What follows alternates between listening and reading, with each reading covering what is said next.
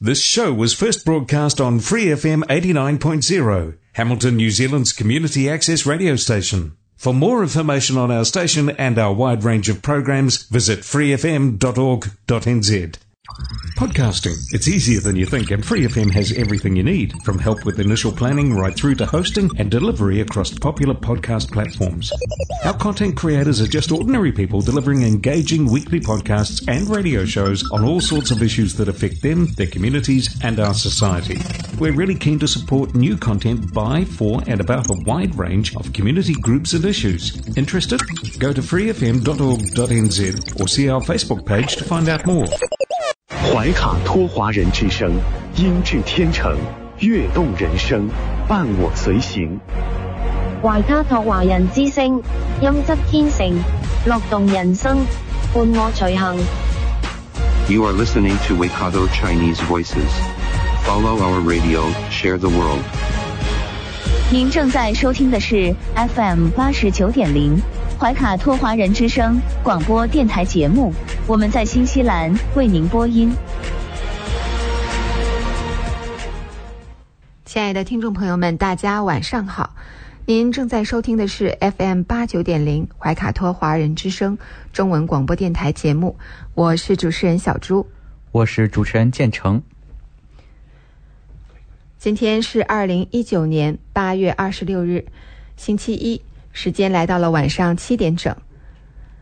今天晚上在我们的节目当中，我们会在新西兰大小事这个栏目里为您播放杨健博士的采访录音。新西兰国会议员杨健博士上周来到了我们怀卡托华人之声广播电台演播室，主持人奥斯卡和小静对杨健博士进行了专访。我们的专访将在新西兰大小事为大家播出。没错，那么接下来我进入到我们今天的第一个节目，由新西兰全国10座城市出版发行的《中新时报》特约播出的新闻晚班车。主持人和您一起回顾过去一周发生的新西兰新闻事件，让我们来共同关注。天涯不遥远，世界在耳边，声音通四海，资讯传万家。怀卡托华人之声新闻晚班车，聆听中国，感知世界。新西兰时间7点02分，现在我们进入由新西兰南北岛全国发行的《中新时报》带给大家的新闻晚班车。在接下来的10分钟里，我们和您一起回顾新西兰国内新闻。首先由奥斯卡和听众预告一下今天的主要内容。好的，今天新闻晚班车有以下主要内容：极端天气，东方野兽9月或席卷新西兰；新西兰霸道总裁不好当，工作量越来越大，薪酬涨幅却没跟上；进入美国实体清单，华为新西兰早有准备；中国游客潮来临，惠灵顿旅游业全力备战。我们首先来看第一条新闻：极端天气，东方野兽9月或将席卷新西兰。新西兰国家水和大气研究所表示，本月南极洲上空空气突然温变，可能会在下个月给新西兰带来冰雪交加的极端天气，而这一场极端天气被命名为东方野兽。国家水和大气研究所的预报员诺尔表示，下周南极洲上空的平流层可能发生突然变暖的状况，简称 SSW。这通常是指南极上方平流层的温度突然上升超过25度。南极洲通常被一圈非常寒冷的暴风冷湿气流所环绕，部分气流向北漂移，入侵新西兰西海岸。在 SSW 期间，这种气流可以逆转，这将导致冰雪天气逆向，从东部袭击新西兰，而这是一种更为罕见的现象。诺尔表示，这在南半球是非常罕见的，新西兰气象记录中只有2次，一次在2002年9月，另一次发生在2010年9月。东方野兽天气曾给欧洲带来积雪和冰冻。2018年2月，北半球发生了一场重大的 SSW， 导致欧洲各地出现了一系列极端寒冷的天气，短时间内快速降温。这一气象事件被命名为东方野兽。如果 SSW 发生在南半球，极地冷湿气流有可能从南极地区分离出来，影响新西兰的时间可能是9月份，而新西兰国家水和大气研究所的预测显示，9月和10月不稳定的天气出现的可能性很大。让我们来看下一条新闻。新西兰霸道总裁不好当，工作量越来越大，薪酬涨幅没跟上。根据一项新的调查，在新西兰公司担任董事职务的人群，薪酬涨幅没有跟上他们不断增加的工作量。安永会计师事务所和新西兰董事协会的报告显示，从大型商业集团到地方企业，担任公司董事这一职务的人，工作量都在不断增加。这份报告调查了2000多名董事的薪酬现状，调查发现，非执行董事的工作量增加了10%，而他们的薪酬增长幅度只有3%，与工作量的增长并不匹配。安永新西兰合伙人表示，所有类型公司的董事都面临着工作量不断上涨的压力。新西兰董事协会首席执行官认为，大多数董事并没有抱怨他们薪酬没有上涨，甚至有一些人，比如行情低迷的建筑行业，已经接受了降薪5%的要求。然而他表示，应该向担任董事职务的人支付更有吸引力和合理的薪酬，这样才能吸引有技能和有经验的人来管理团队，他们所做的工作应该得到回报。这项年度调查还发现，公司董事会的性别平均烈度略有上升，从去年的20%上升到22.5%。在排名前10的上市公司中，女性董事占1/3，但在规模较小的公司中只占17%。好的，我们来看一条华为新西兰的消息。美国商务部近日发布文件，将新的46家华为子公司列入实体清单，其中包括华为在新西兰的子公司华为技术新西兰有限公司，还有华为在英国、澳大利亚、俄罗斯、印度、古巴、巴西等多个国家的子公司，以及华为在中国的一些分支机构。所谓实体名单，是美国为维护其国家安全利益，作为出口管制的一个重要手段。实体清单其实就是一份黑名单，一旦进入此榜单，实际上是剥夺了相关企业在美国的贸易机会。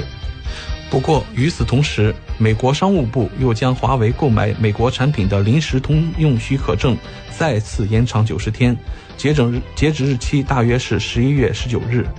美国商务部长罗斯解释说，很多美国农村的通讯公司都依赖华为设备，再次延长90天可以给这些公司更多时间适应。华为新西兰进入美国实体清单，让华为参与新西兰通讯企业 Spark 和 2degrees 的 5G 网络建设进一步复杂化。去年11月，新西兰情报机关 GSCB 否决了 Spark 让华为参与新西兰 5G 建设的申请。华为新西兰提出多个妥协方法，包括不参与核心部件竞争，接受被监管及放弃直接弃权等。但直到目前 Spark 仍然没有再次提出 5G 申请建设。今年6月22日，离任的 Spark 首席执行官表示，在华为受到美国全球禁令的情况下，再次提出申请是没有意义的。不过新任首席执行官表示，原定于明年7月1日启动的 Spark 5G 网络仍会按既定时间表执行。此前曾有消息称，华为新西兰表示，如果 GCSB 继续否决华为参与新西兰 5G 建设，他们有可能退出新西兰市场。不过华为新西兰强调，该公司在新西兰的手机业务仍然一切正常。Spark 也曾使用瑞典爱立信以及美国思科设备参与 5G 基站的试点建设，而本周早些时候，新西兰 Vodafone 宣布已经得到了全面建设 5G 网络的批准。Vodafone 选择芬兰诺基亚作为其主要合作伙伴。Vodafone 表示，将会在12月前在奥克兰、惠灵顿、基督城还有皇后镇升级100个 5G 基站。一位华为新西兰的发言人今天早上表示，华为反对美国将46家华为子公司列入实体清单的做法。这位发言人说，很显然这是一个政治因素驱动的决定，和国家安全没有关系。这一决定违反了自由市场的最根本原则，对任何一方都没有好处。这位发言人还表示，这一决定对华为新西兰没有实质性影响。华为新西兰早就预料到迟早会进入这份名单，早就做好了准备。华为新西兰将继续为新西兰消费者提供最优秀的产品和服务。让我们来看下一条新闻。中国游客潮来临，惠灵顿旅游行业全力备战。惠灵顿今年的旅游旺季即将到来，据悉将会有1万名新的中国游客涌入惠灵顿地区。惠灵顿不少企业被催促要为中国游客做好准备。一家总部位于香港的公司将会分7次来访惠灵顿，运载的邮轮一次可以搭载2800人，其中1半将是中国游客。上周四，一场旅游业的自由研讨会在惠灵顿召开。惠灵顿的一些企业表示，希望这一次研讨会能为春季邮轮季节做好中国准备带来帮助。从聘请会说中文普通话的导游和讲解员，到推动在线支付平台支付宝上线，位于惠灵顿的新西兰国家博物馆 TPAPA 这几年一直在为中国游客的到来做准备。国家博物馆营销和公关主管凯特表示，许多较小的企业做出这种转变会很难，但国家博物馆在这个领域已经积累了相当长的时间。国家博物馆每年的游客量超过100万人次，在转型上处于有利地位。凯特表示，惠灵顿的旅游行业一起合作，分享信息和资源，对中小企业来说有很大的帮助。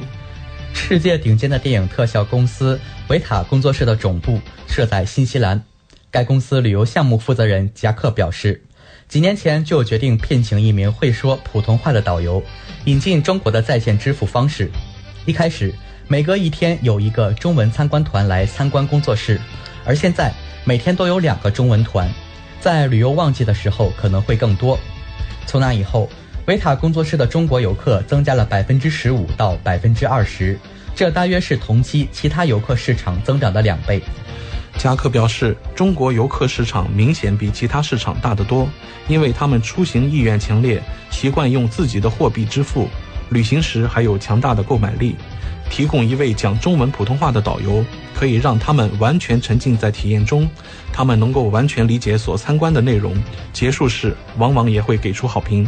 去年，中国游客在新西兰境内的消费增长15%以上，但惠灵顿全国旅游景点开发总经理戴维表示，大多数企业还没有开通包括微信支付和支付宝支付在内的快捷支付方式。他说，目前可能只有10%的企业开通了中国的快捷支付方式，希望在惠灵顿市中心 CBD 的所有企业都能快速跟进，让中国游客多一个选择。企业搭不上这趟车，可能会付出高昂的代价。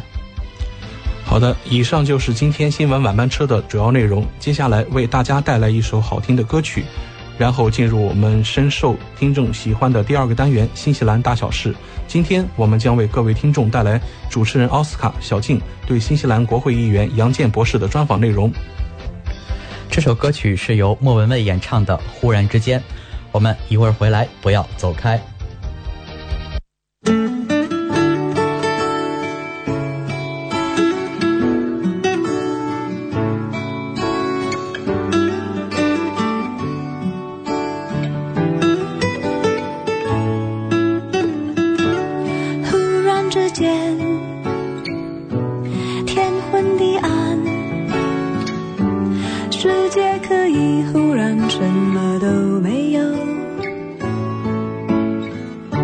我想起了你，再想到自己，我为什么总在非常脆弱的时候怀念你？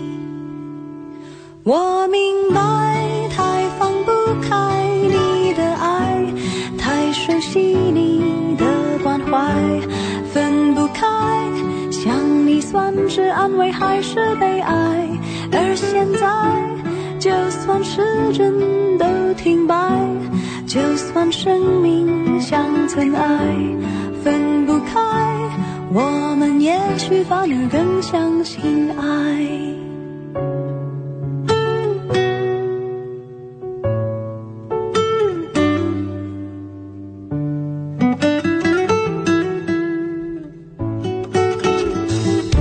如果这天地最终会消失，不想一路走来珍惜的回忆，没有你，我明白，太放不开你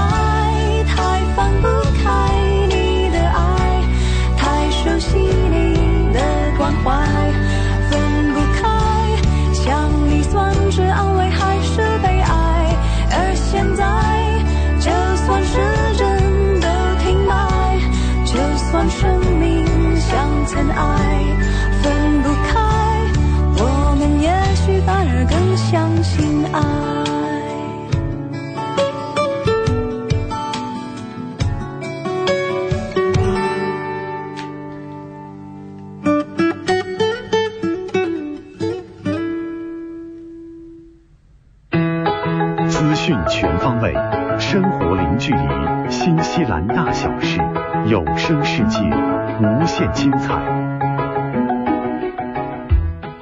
亲爱的听众朋友们，大家晚上好，很高兴我们在这个寂静的夜晚和您在空中电波相会了。现在我们来到了新西兰大小事节目单元，在这里我们和听众朋友们分享发生在怀卡托周边及新西兰全国的大型活动资讯。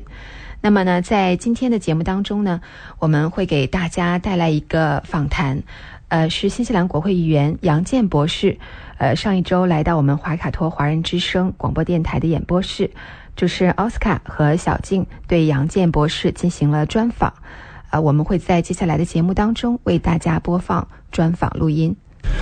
亲爱的听众朋友们，大家好，很高兴我们怀卡托华人之声中文广播又和您在空中电波相会了。我是主持人奥斯卡，我是主持人小静。现在来到了新西兰大小事节目单元，在这里我们和听众朋友们分享发生在怀卡托周边以及新西兰全国的大型活动资讯，希望今天的节目能够给大家带来一丝轻松。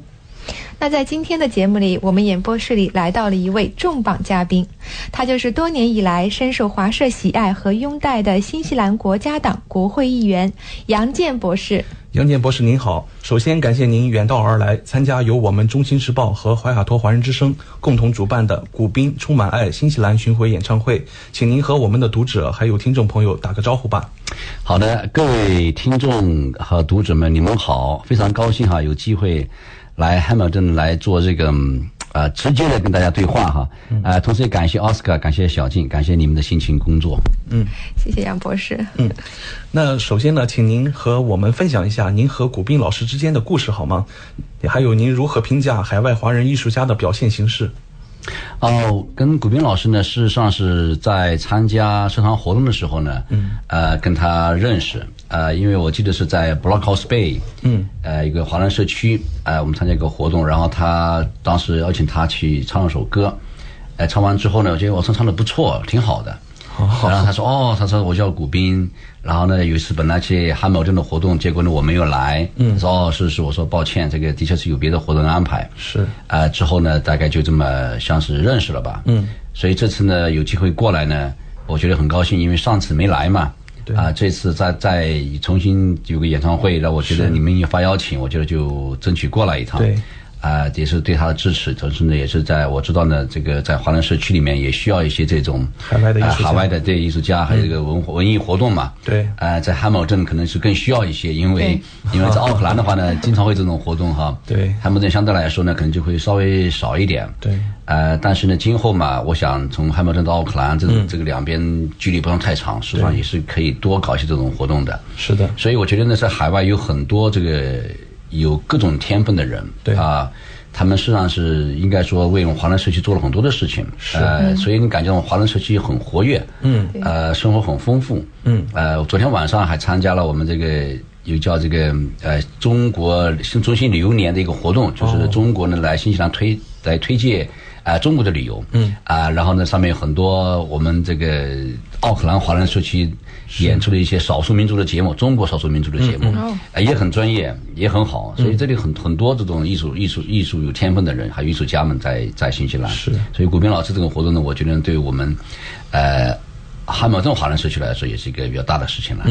我们还是非常喜闻乐见哈，在海外能看到这么多艺术家的表演，尤其是来自我们东方的艺术家，对吗？是的。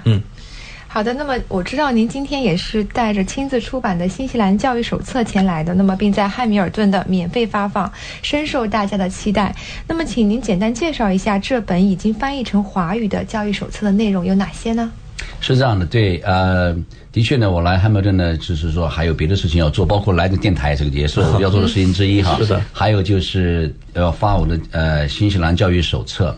新西兰教育手册呢是在年初的时候呢是由赞助商来赞助的，所以可以免费发放给大家。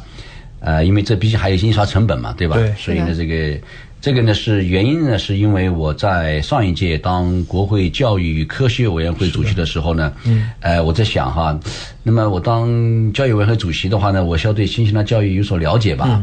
那么我以前当大学老师，当然是对大学呢比较了解，但是呢中小学我不是很了解。尽管我的孩子在这边上的中小学，可是我自己坦率来说也没有太多的投入。所以我觉得呢，我需要更了解一下这个中小学教育。这样为什么呢？就是说，通过我来编这个手册呢，也是让自己能够学习。编完之后呢，我觉得就是说给我们这个华人家长们，对，一些这个信息吧。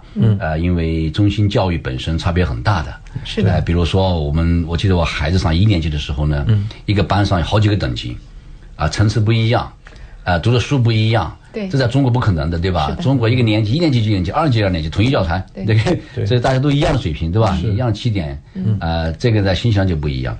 还有就在很多方面呢，比如说阅读什么等级，他用颜色来划分，这个我们以前也是不知道的。是的。所以这些等等很多东西啊，事实上是我觉得我们家长呢应该更了解一下，这样对指导孩子教育会有所帮助。是的。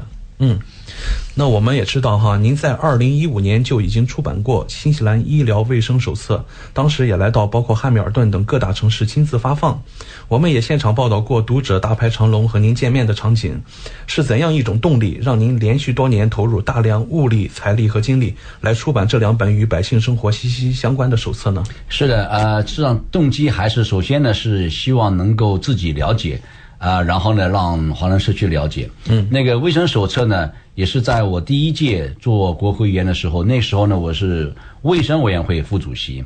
那么经常开玩笑，因为我的 PhD 嘛，我有博士学位。博士学位在英文叫 Doctor。是的，对吧？跟医生一样 ，Doctor。所以我那个委员会里面呢，有大概是5个国家党的国会议员，这5个里面呢，大概有4个是有 Doctor 的，前面加 Doctor 的，另外3个那都是医生。我是博士，所以我经常开玩笑说您搞错了，我不是医生，我是 PhD， 我是博士。这个是开玩笑的哈。后来我们那个委员会主席是我们党的一个国会议员，叫 Paul Hutchison，他每次介绍说这位 Doctor 是真正的 Doctor。所以呢，后来我想呢，我应该自己了解一下，所以我就编了一个新西兰的医疗卫生手册。那你想想看，这个新中这个医疗卫生制度是完全不一样的，对吧？中国什么病都跑医院去。这边是你先看家庭医生，对吧？家庭医生说你这个病要去医院，他推荐你到医院去，对吧？他都这么来的。那么很多华人可能不一定熟悉这个情况。对，当然还有很多这边的一些福利医疗卫生的福利，很多华人也不是很清楚的。事实上，这边对很多这种残障人士老人家呀贫困家庭他都有特别的这种帮助的。对，这些帮助的项目呢，事实上是我们华人可能不是完全清楚的。所以我想呢，这种也是可以帮助大家去了解一下。首先这个体制本身怎么运作的，然后看病怎么看，先去哪，对吧？然后呢，有些什么东西可以帮助华人的，有什么福利可以享受的，等等这些东西呢，我想都是对华人有帮助。这就为什么就搞这个医疗卫生手册。然后教育手册是跟这个基本上思路是一样的，也就是想帮助华人社区，然后呢，我们自己也可以学点东西。好的。其实这2本手册基本上特别是适合于刚到新西兰的，然后对本新西兰整体的情况不太了解。所以非常对的。我就想象如果我刚来新西兰的时候，我是不了解的。对。但我有好处，因为我英语不错嘛，所以呢，我可以去打听什么问嘛，对吧？对。有朋友嘛，我在大学当老师，和大学老师同事嘛，他们都会跟我讲。可是对很多人来说，他英语不好的情况下，他就很难去拿到这些信息。是的。他上网查也不看不懂，对吧？所以这就是说呢，我说对那些刚来的或对那些英文不是很好的我们华人朋友来说，这2本手册是有帮助的。是。他们从这手册里面看到了新西兰的医疗卫生体制怎么回事，教育体制怎么回事，我怎么样来看病，我怎么样来照顾孩子，帮助孩子。有的时候呢，这个经常会有家长抱怨说，这个孩子在学校学不到东西，经常在家没功课做，好像很轻松，对吧？然后呢，说写报告也不说缺点，均讲优点。这里面有很多东西，实际上是这边的一种教育的方法的问题。但更多的呢是这个学校他们怎么评估孩子呀？这个孩子读书读到什么程度了呀？是吧？这学校怎么运作的呀？我怎么能参与呀？是怎样？比如校董会怎么弄的？这都是一些信息。因为在新西兰到目前为止，还是校董会是控制学校的，对吧？在中国的话，你家长你不可能去说我任命校长什么老师。在新西兰是校董会任命校长、老师，对，是的。所以这都是不同的体制。事实上是家长权力很大在新西兰。但是呢，这个如果你不去参与的话，不了解的话呢，你不会参与，你不参与的话呢，你就没有这种发言权。是的。所以现在来看呢，这些都是我们作为华人家长来说应该了解的情况。是。我们在这里呼吁大家多多关注杨健博士出版的这2本手册哈，一本是医疗卫生手册，还有一本是刚刚出版的教育手册。我家里已经有一本教育手册了你有教育手册，受益很多。对，你有教育手册就可以下载那个医疗卫生手册，对吧？那里手册里面有二维码，对，你扫一下就下载医疗卫生手册。对，你太赞了。对，其实出版之前呢，我们中新时报也是连续刊登了这个连载哈。对，关于杨健博士的这2本手册，我们都有刊载。所以说有一部分读者已经先睹为快了。是的，因为是以前是让大家来登记嘛，对，登记好我就寄过来嘛，让他发嘛，对吧？现在在汉密尔顿市场上有人登记了我也寄过来了。那么现在刚好来汉密尔顿，我就亲自带过来带了一些。如果大家愿意过来的话，就可以我签个名啊什么之类的哈。好的，当然我签名不值钱哈，只是我这种尊重而已。好的，那感谢杨博士。那么咱们7月31号全国出版的《中新时报》呢，我们在头版文章报道了您出任新西兰国会政府治理与行政委员会主席的专访。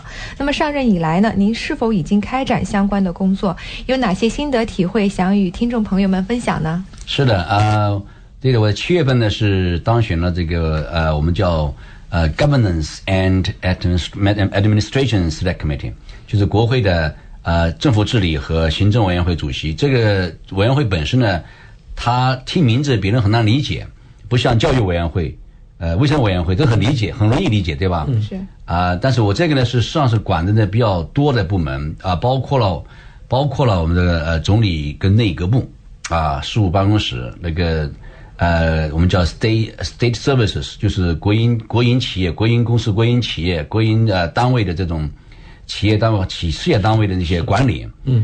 我们内政部，对吧？统计局、消防部门、民政部，这些实际上都是在我们这个委员会下面。我们这委员会还包括了呢地方政府，所有地方政府事务、法规，还有这个投诉到我们这个委员会来。还有就是议会的管理也在我们这个委员会里面。委员会上管部门很多，所以比较杂。我是当主席就是这个要主持会议，然后呢决定讨论什么事情这个呢是我们这个里面是4个国家党议员，4个工党的议员，但是我是主席。哇，这个职位听起来有点神秘哈。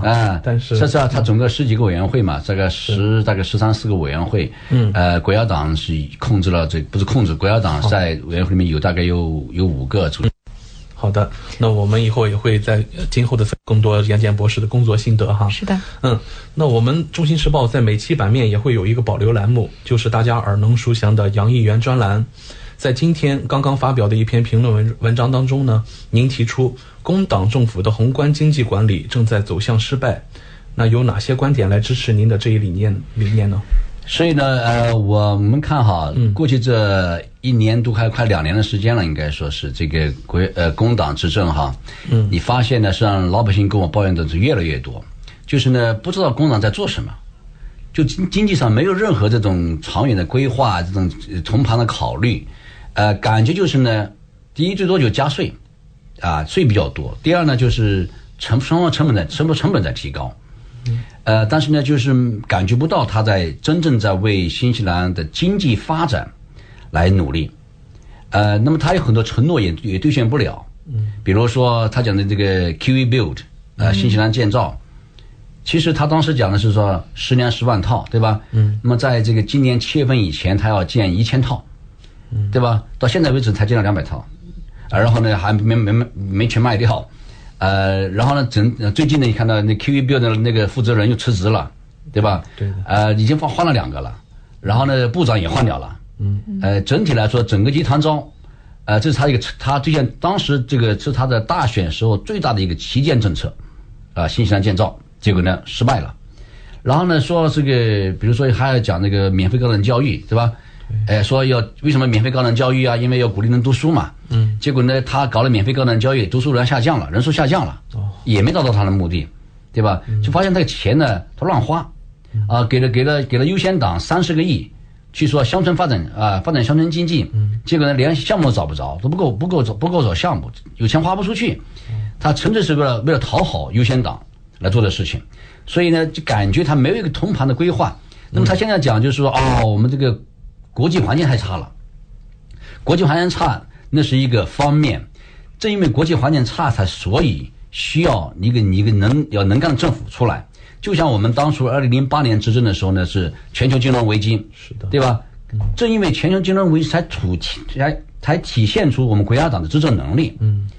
如果全球一片繁荣的时候，谁执政他都能往上涨的时候，那就体现不出能力来，对不对啊？对，正是因为目前来说呢，在国际环境上有些逆风，所以呢，你需要这个能力出来使劲的来帮助我们新西兰把经济搞上去。是的，你归咎于外面环境，不搞自己没有能力，这个是说不过去的。所以我们感觉到这个目前这个政府在治理环境治理这个经济环境方面是做的是非常不够的。是的。好的，那您也是我们的老朋友了哈。印象当中，每年都要在不同场合、不同地点，甚至是不同种族的国家和社区活动当中，和您面对面进行采访，总是奔波在路上。议员的工作非常辛苦。其实呢，每3年一次的青年国会活动，也是新西兰优秀的有志青年了解国会和政府的决策过程，感受新西兰民主政治的绝佳机会。在选择代表自己的青年议员时，您曾经在华人社区进行了大量的宣传，也收到了不少高质量的申请。那经过认真的考虑，杨健博士，您最终决定由 Sally 张同学代表自己参加青年国会，请您和我们介绍一下这位初出茅庐的华人新秀好吗？他那个 Sally 呢是在 Christian School 呢是在奥克兰的 Albany 一个私校。是他非常优秀，之前我就知道他，因为呢他当时他学校里面他是管学生会工作，然后是合唱队的队长，然后击剑队的队长，而且成绩非常优异。那么呢，所以在当时我知道他干得非常好，然后他参加我这个选拔，是当然呢，我觉得他非常优秀，然后就这个选上他。那他后来呢，又这个被 Brown 大学Brown University 美国的常青藤大学对吧，给录取了。那他学什么嘛？他学的国际关系，就跟我一样，我也学国际关系，他也学国际关系。他还问过我什么学校的哈。那么他整体来说，我认为呢，第一呢，他的学习成绩非常优异，第二呢，他的领导能力很强。对吧？他能当击剑队队长，当这个合唱队队长，对吧？这证明他领导能力很强。而他击剑队呢，他拿了这个太平洋地区叫这个太平洋地区的这个铜牌第3名，所以他还是很大一个奖，还很不错的，就等于说，另外呢，他还在做了很多这个义工社会公益事业。总而言之，她是我认为是一个非常发展比较全面的一个女孩子。所以呢，我就把她给推到了国会做青年国会议员，代表华人社区了。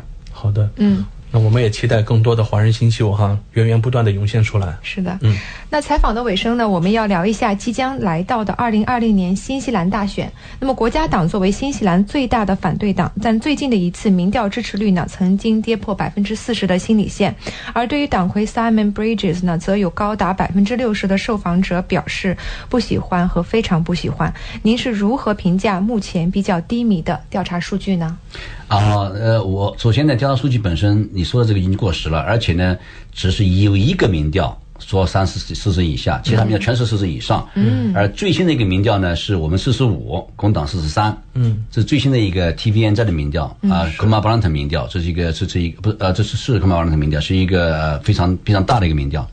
那么呢，我们认为我们现在很有信心，就是呢，在新西兰历史上没有一个反对党能够这么长时间压住执政党的，没有一个。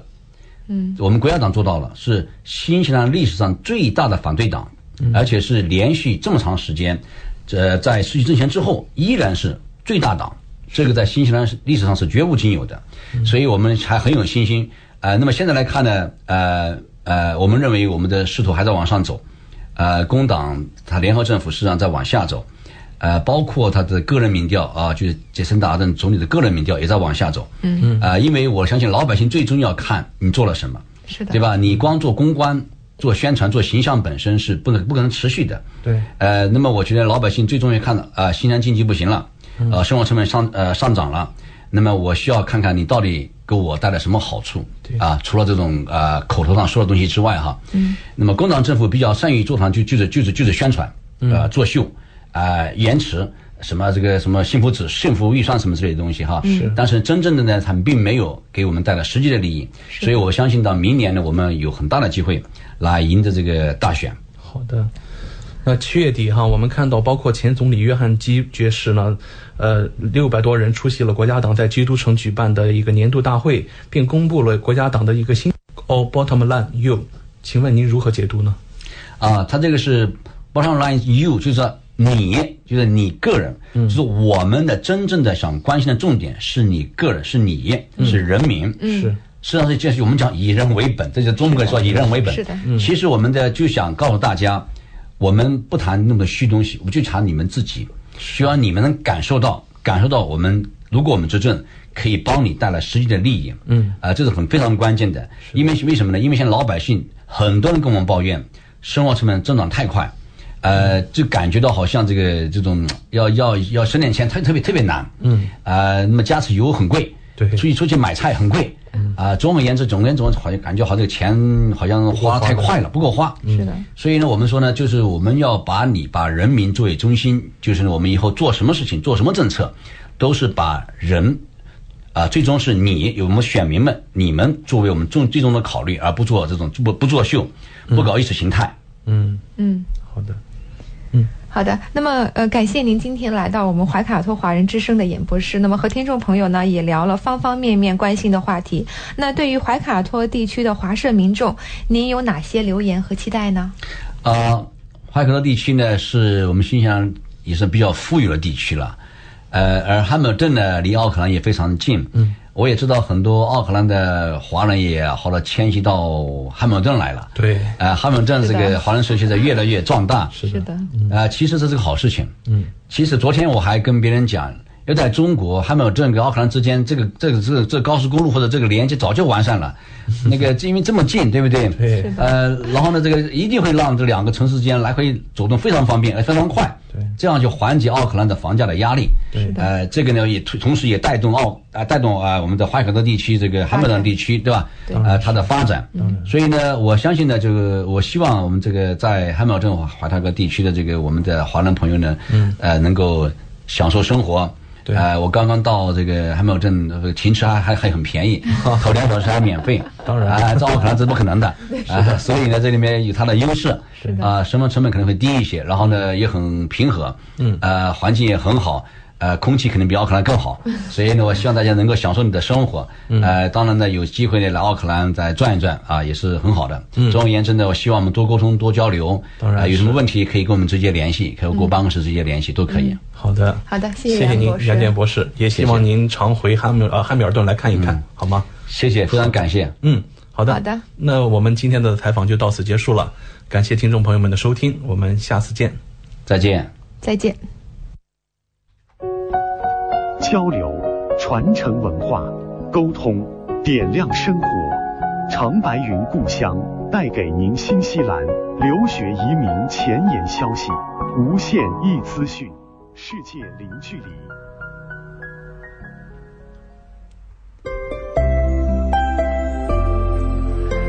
感谢大家继续收听怀卡托华人之声的节目。现在我们来到了长白云故乡这个板块，我是主持人小朱，我是主持人建成，我是主持人奥斯卡。在接下来的20分钟时间里，我们将和大家一起聊一聊有关新西兰留学和移民方面的话题。那么我们接下来看一下第一条新闻。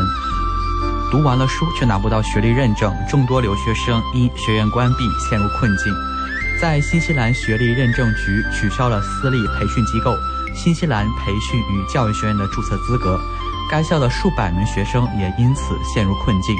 许多留学生为了在此读书花了4万多纽币，而现在这些钱可能是一文不值的。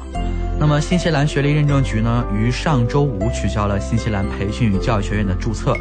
该学校在奥克兰有2个校区，而另外2个校区呢是在汉密尔顿和基督城。如今我们这些学生都不能在学院里继续学习了。那要是这样的话，那现在学生们是一个什么情况呢？他们就是说已经读完了书交完了作业呢，还是说他们就不去学校了，就只能在家等着，是这样一个情况吗？是的，上周我们看到一个最新的进展是，学生们收到了学院里的学生支持团队发来的一封电子邮件。电子邮件里面说呢，要确认学生的作业是否已被评分，还有核实，所以说需要一段时间。那也就是说，如果核实了他们的成绩是合格的，他们还有机会拿到学历证书，还是怎么样一个情况？还是说这个学校就他没有就是这个资格被取消之后，他也没有办法去签发这个学历证书了呢？因为可能上一周这个学生来到这个律师的这个办公室去询问了一些情况嘛，但是呢，律师给的答复说是就读的学校已经是被注销了的。是的，这也是我们所担心的对，我们看新闻里说，这所学院其实并没有通过新西兰学历认证局的审批，目前的情况还是比较糟糕的。就是如果说这个学历认证局审批不通过，那他们就可能拿不到这个资格证书了。对，那就是说钱就白花了，花了几万纽币这个学费是吗？但是可能也不一定，可能也会有机会去到另一所学校去重新去学习或者是怎么样的。是的，我们看到新闻里边也是采访到一名受影响的学生他说在过去的4年里，他已经损失了3.5万到4万纽币，他已经拿到了这个证书呢，却并不足以确保他能获得工作签证。这个确实大家是比较头痛现在还是在比较纠结的一个过程当中。这个学生呢还是在等这个6级课程的成绩，然后而且这个学生呢已经提交了作业。是的，我们现在就是首先来看看这个学费能不能拿回来这个新西兰培训与教育学院呢，这个学院跟学生有过一个口头的担保说如果说你的6级文凭证书没有通过的话，那就会把学费退回来。其实呢，我们来说，如果是学校出面的话，我们还是有一点担心的因为毕竟这个学校随时处于一种可能跑路的这种状况是的，毕竟不是这个教育局对这个学历认证局官方的一个发文。对。那我们也看到之前有新闻说我们新西兰境内所有的私立培训学校呢，向学生所收的学费已经是不再全部由学校直接支配了，而是交给银行或者保险公司等第三方进行管理，按学期呢分阶段发给学校使用。那这意味着呢，万一学校由于种种原因倒闭，这笔由学生所交的学费所构成的资金呢，将作为支持学生在其他学校继续就读的费用，从而很好的保护到了留学生的权益。那这样挺好的对，这样的话就是说有点类似于磅金这样的话学生的权利会得到保护，权益。对，我们现在也是希望这所新西兰培训与教育学院呢，它是一个正规的操作，按照新西兰教育局的规定。那如果说有一些我们说是有一些桌板下的一些操作，一些暗箱操作的话，那我们就很难预料了。没错，在这里呢也提醒一下，如果说听众收音机前的您或者是您的家人在该学校上学，那么这个学生呢可以发送邮件到 kitestudent@nzqa.gov.nz， 然后与这个该局取得联系，然后获取这个教育学院的这个最新的一些动态。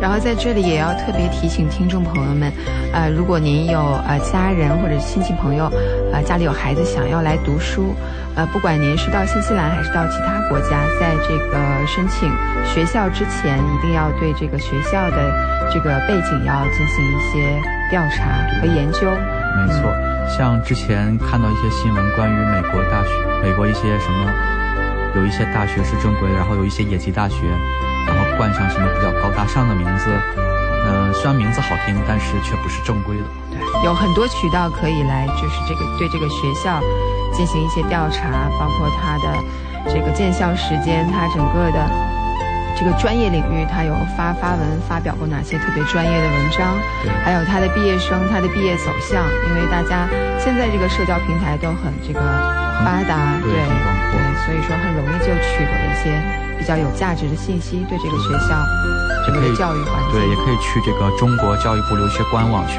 看一下你所即将学习的学校会不会得到这个中国教育部的这个认可，这一点是很重要的。是的，如果你已经进入到这所学校学习呢，你其实也可以观察一下这所学校对于学生的要求是怎样的。因为据我们所了解，新西兰移民局对于留学生的出勤率现在要求保持在100%的出勤状况下，除非你有正规的这个病历许可。那如果你的学校对于出勤率不做要求，对于作业不做要求，那可能我们大家就要谨慎考虑一下学校发生了什么。对，没错，是的。那我们来看下一条啊，这个是跟移民有关的一个资讯。2岁的亚裔女童面临移民局驱逐出境，在新西兰出生就一定能合法逗留吗？最近一名2岁的小女孩，她的名字叫扎拉，她是出生在新西兰，但是呢，她收到移民局的一个离境通知，全家人看到这个离境通知，深感震惊，也很伤心。她的父母呢是菲律宾人，她父母都是持有效签证的，但是移民局认为呢，扎拉呢是非法逗留新西兰，滞留新西兰，如果不尽快离境，将可能面临遣送。扎拉的母亲艾琳呢，她在讲述这段遭遇的时候，真的是很伤心很难过哈。然后她正在向教会寻求帮助。移民局表示，根据法律规定，如果父母非新西兰公民或持居民身份，那么他子女出生时应该是跟父母的身份是相同的。现在的情况呢，就是扎拉呢，他没有签证，也没有护照，所以就是移民局呢给他发了一个这个通知。当然，她是个2岁的小女孩，她也不可能就是自己去申请这些，对，要父母来帮忙。对，但是父母持的是这个临时的一个签证，那也是合法签证。对，然后所以说这个 Zara 她出生的时候也是给的是临时签证吗？还是没有？我们看到这个新闻里面，她好像是没有护照，还没有护照，任何身份，对，属于没有任何身份，对，所以其实这个更大的责任应该是在父母一方。对，你应该在小朋友一出生的时候，其实就应该给他想好了后面的一些打算。对，没错，父母他应该也了解，就是了解一下这个新西兰关于孩子出生是否就直接带有新西兰籍的这些一些举措要求，是吧？是的，是这样的。那么不管他是就是说你可以跟着父母拿同样的身份，比如说因为父母是菲律宾人嘛，那你首先要有个护照吧，对吧？然后再申请相关签证。那么这件事情，小朱是觉得，那父母确实是要承担一些责任的，但是在法律上面这个界定来说，其实他父母是有效签证的，就是要走这么一个程序，这个程序一个事儿得办，对。但是这个事儿他们没办，而且移民局呢也说了，后来也承认，就是说，这件事情在这个发这封信的时候，这个措辞好像有点不太得当，毕竟是一个2岁的小女孩，她也没有什么行动能力、执行能力，然后她的家庭都在这边，家人都在这边，对。所以我们看到移民局发出的这封警告信写道你正非法滞留新西兰，必须立即离开，如果不主动离境，将可能面临驱逐。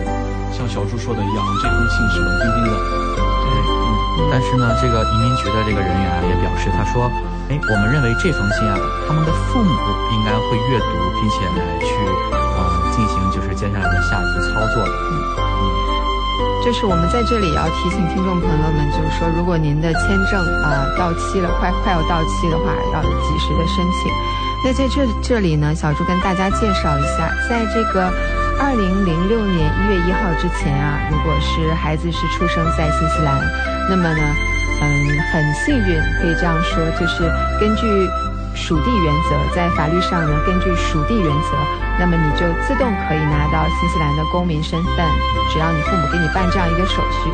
那么在2006年1月1号之后呢，那这个政策就没有了，对，就必须是父母一方为这个新西兰公民或者是永久居民才可以获得这个新西兰公民的身份，对，或者就是说你的身份是跟你的父母是等同的。如果你父母拿的是工作签证，你是比方说是中国护照，那么你只能拿中国护照。对，这样对，是的，我们还是说哈，这个家长应该多尽一点心。我相信这个 Zara 的小女孩的父母呢，在新西兰这段时间其实应该也是接触到相关的法律常识，应该也明白这些道理。但是呢，为什么要把事情拖到这一步？家长真的要好好的去反思一下呢？对对，而且这个家长他可能是他也说了哈，他说他不觉得需要是办理任何的证件啊，怎么样，在新西兰出生啊，没有护照，也没有去过任何地方，可能就是家长的一个理解不负责任的说法。对，因为我们说2岁的小女孩其实应该可以上到 preschool 的这种幼儿园了。对对对，对，你如果说没有任何身份证明，其实还是很麻烦的。很麻烦。那我们看完这条新闻之后，我们把目光转移向下一条关于这个研究生津贴的这个新闻哈。新西兰大学生正在呼吁教育部长霍普金斯兑现恢复研究生津贴的这个承诺，这样学生们就不必在学期期间忍受这个短期的这个贫困包括在学期期间，如果想写作业，你需要打印东西，这边打印东西也是蛮贵，包括书本，你的国际学生支付的一个学费，确实是挺大一笔开销的，非常大的一笔开销。对，所以说这个研究生这个津贴就是也是可以帮助这个学生们缓解一下在学期期间这个短暂的一个小小的一个贫困。那我们请建成再介绍一下为什么说研究生发出这样的呼吁呢？那政府又有怎样的回应呢？其实在17年大选之前，恢复研究生津贴是工党提的这个教育政策中的一项最关键的这个政策。但是呢，这条政策至今就是仍显示在这个工党的网站上，还写到工党将通过恢复研究生享受学生津贴的资格，让所有人都负担得起高等教育和培训。就是这个维多利亚大学研究生协会主席他说，我们希望这个研究生能够经受住短期的这个贫困，因为他们在拿到这个学位后比一般学生就是赚的钱可能多一点，但是呢没有考虑这种贫困问题的潜在负面后果。其实我们看从工党上台以来，对于这个教育的花费其实已经很大了包括这个第1年大学教育免费，这也是工党提出来的。从另一个角度来说呢，作为一个上研究生的这个你可以读研究生的一个同学来说，你可能岁数应该在20岁左右了，其实已经有了一些自力更生的能力。你如果一味的依靠政府的津贴来过活的话，可能也是对不起你这个大学教育了，我觉得。而且这个津贴也不是说很多，一周大概会在240左右。对，240左右。对，其实你按照新西兰这个最低薪水的这个计算其实你打工可能40个小时完全可以活得很舒服。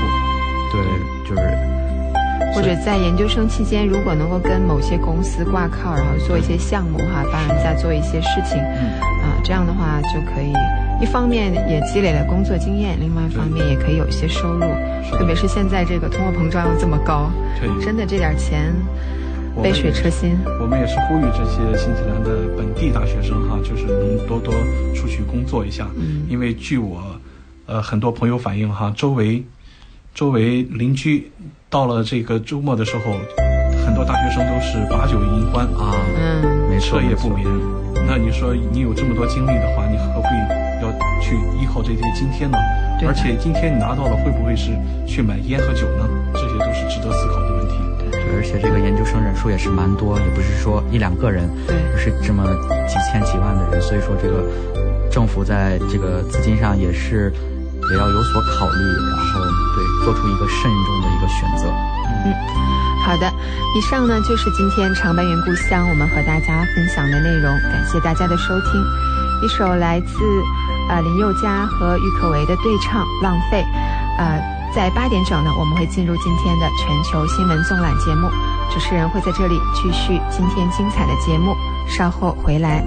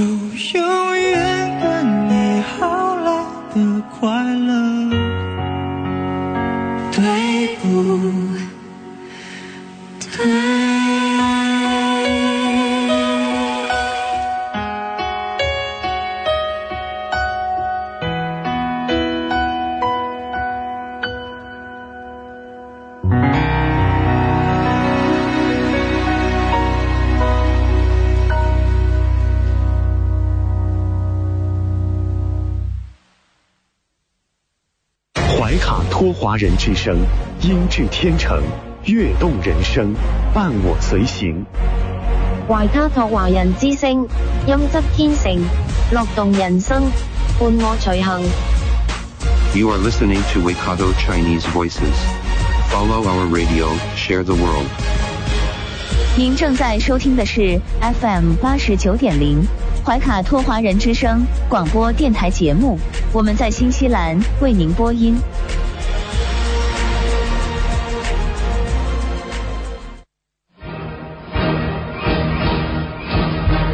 观点改变生活，动态触手可得。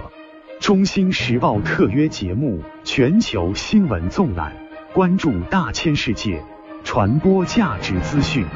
怀卡托华人之声整点播出。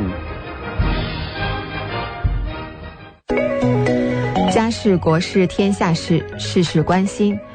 这里聚焦了社会的点点滴滴，最新最快的国内外政治经济动态，尽在每周一20点的全球新闻纵览。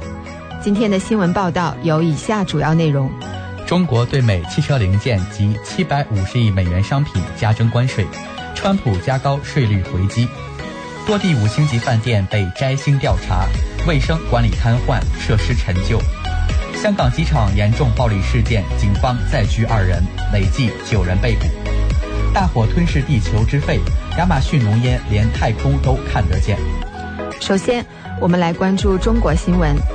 中国对美汽车零件及750亿美元商品加征关税，川普加高关税税率回击。美国15日宣布约3000亿美元中国商品加征10%关税。中国国务院关税委员会23日晚间宣布，自12月15日起恢复对原产于美国的汽车及零部件加征25%、5% 关税。另外还宣布对原产于美国的5078个税目约750亿美元商品加征10%、5%不等关税。自2019年9月1日、12月15日起，分2批实施。美国总统川普23日响应中国稍早对美国商品加征新一轮关税的决定，宣布提高现行和计划对中国商品加征关税税率，以作为报复。让我们来看下一条新闻：中共中央国务院支持深圳在教育体制改革方面先行先试。8月18号消息，中共中央国务院发布关于支持深圳建设中国特色社会主义先行示范区的意见。针对教育事业，意见指出，支持深圳在教育体制改革方面先行先试，高标准办好学前教育，扩大中小学教育规模，高质量普及高中阶段教育，充分落实高等学校办学自主权，加快创建一流大学和一流学科，建立健全适应双元育人职业教育体制，打造现代职业教育体系。我们来看下一条新闻：多地5星饭店被摘星调查，卫生管理瘫痪，设施陈旧，价格5颗星，设施5成新，服务不走心。近年来，一些5星级饭店名不副实，不仅让消费者闹心，也不利于进一步激发文化和旅游消费潜力。8月19日，全国旅游星级饭店评定委员会发布公告，决定取消部分5星级旅游饭店资格。被摘星的酒店存在哪些严重问题呢？1是消防器材老旧失效，2是卫生问题突出，3是部分设施设备保养不力，4是服务意识淡薄，服务技能不足。根据文旅部门披露信息，5家被摘星饭店分别为天津燕园国际大酒店、原喜来登大酒店、天津滨海假日酒店、上海御景大酒店、重庆希尔顿酒店、重庆典雅戴斯国际大酒店。另还有分别位于辽宁、重庆、上海、天津、河南的多家酒店被限期12个月整改。让我们来看一下港澳台新闻。香港学生珠峰举港独标语，西藏警方说明释放原因。2019年8月23号8时许，一名香港男子张某某在本地珠峰大本营手持一张印有光复香港等字样 A4 纸进行拍照时，被其他游客发现并劝阻报警。经审查，该男子行为违反了治安管理处罚法有关规定，公安机关依法对其进行了警告。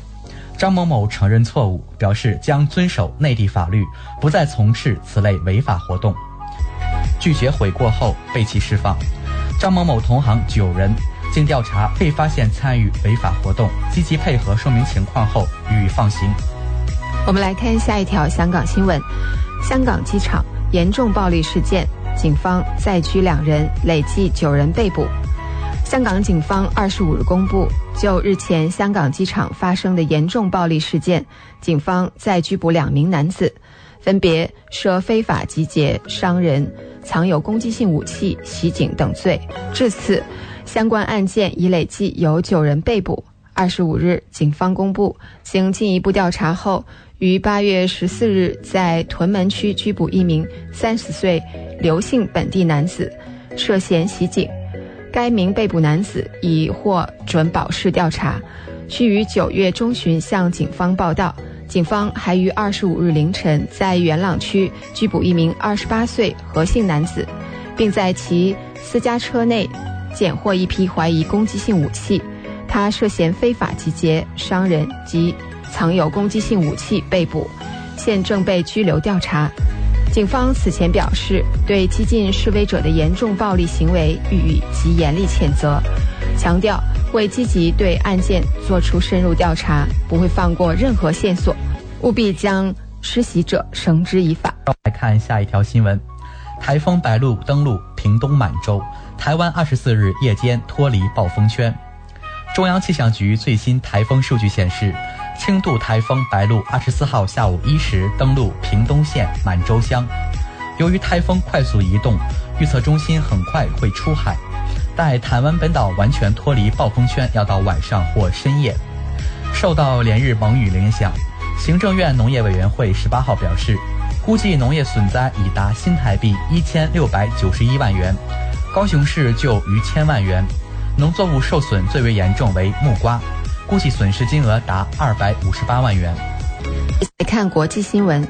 大火吞噬地球之肺，亚马逊浓烟连太空都看得见。巴西国家太空署森林火灾计划数据指出，今年1月至8月在巴西发生的森林火灾 52.5% 集中在亚马逊地区，与2018年同期相比，火灾数量增加 82%。 火势以破纪录的速度蔓延，大到连卫星都可以从太空清楚看见浓烟。巴西总统波索纳洛23日表示，已授权部署军队帮助对抗亚马逊雨林野火，同时打击这个区域的犯罪活动。法国总统马克宏对正在摧毁亚马逊雨林的野火发出警告。德国和英国领袖也呼应他的主张，支持7国集团峰会讨论此事。让我们来看下一条国际新闻。日韩矛盾难解，南韩终止军事情报保护协议。韩日军事情报保护协议将于8月24号效期届满。由于日本对韩仍维持出国管制，南韩总统府青瓦台22号下午宣布，决定终止这项协议。日本首相安倍晋三23号表示，为确保地区和平与安定，将与美国紧密合作，也持续要求南韩遵守承诺来恢复日韩信赖关系。南韩青瓦台表示，终止协议不意味着韩美日安全合作的瓦解或全面停止，与日本互换国情，将通过韩美日签署的3边军情共享协议 TISA 交换情报。我们来看下一条新闻。阿富汗婚礼会场自杀炸弹攻击酿63人死亡，伊斯兰国宣称犯案。阿富汗首都喀布尔一个结婚礼堂17日晚间遭到自杀炸弹袭击，造成至少63人死亡，182人受伤，是喀布尔近几个月死伤最惨重的一次攻击。社群媒体上的照片显示，婚礼礼堂内到处都是被炸翻的桌椅和尸体。伊斯兰国18日宣称犯案。伊斯兰国在实时通讯软件表示，这名伊斯兰炸弹客有办法渗透进入婚礼会场，在不兴奋不信奉正统宗教的群众间引爆炸弹。让我们来看下一条国际新闻。板门店川金会后不到2个月，北韩射导弹7次。南韩合同参谋本部表示，北韩24号清晨在咸镜南道宣德一带向东部海域2次发射不明发射体。这是美国总统川普6月30号板门店会见北韩领导人金正恩后不到2个月内北韩第7次射弹。有观测认为，这次的发射可能是新型武器3大体系，被称作北韩版伊斯坦格尔的 KN-23 飞弹、新型大口径可控型多管火箭炮、新型战术地对地飞弹之一。以上就是今天8点整全球新闻纵览的内容。接下来为大家带来一首好听的歌曲，然后在8点15分左右来到我们改版后全新推出的节目《东方传奇》，主持人和您一起讨论中国各地的传统风俗，欢迎收音机前的大朋友小朋友收听。没错，那么接下来带来的这首歌曲是由陈奕迅演唱的《好久不见》。在歌曲之后呢，我们将会来到东方传奇，让我们大家一起体验中华上下5000年的神奇。我们一会儿回来。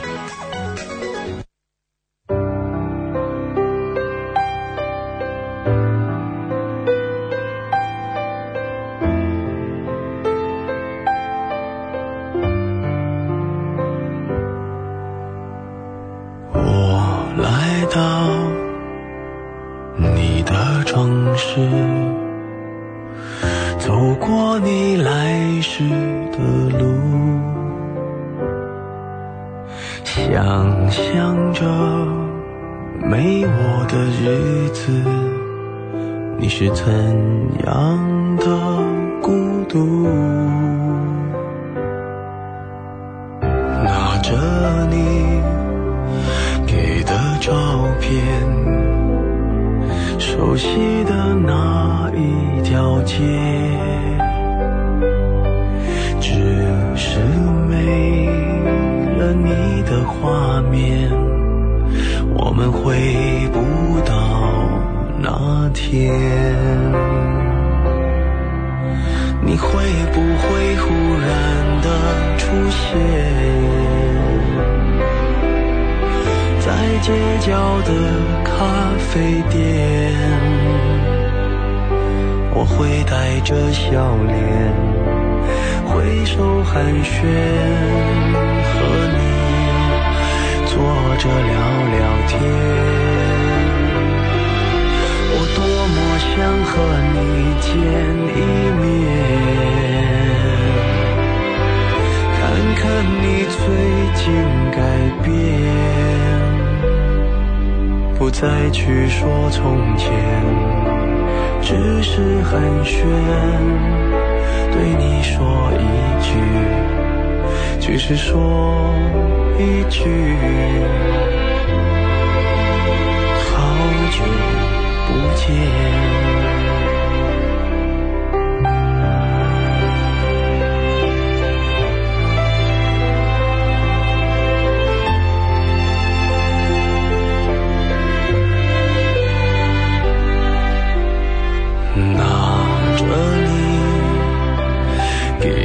照片，熟悉的那一条街，只是没了你的画面，我们回不到那天。你会不会忽然的出现在街角的咖啡店？我会带着笑脸挥手寒暄，和你坐着聊聊天。我多么想和你见一面，看看你最近改变，不再去说从前，只是寒暄，对你说一句，只是说一句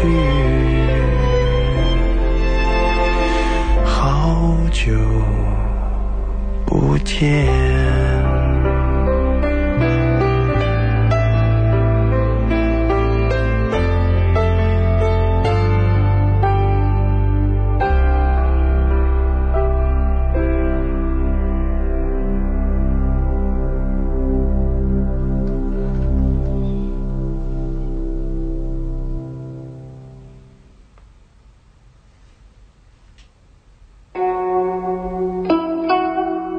传东方智慧，品华夏文化，成圣贤之德，解天下之事。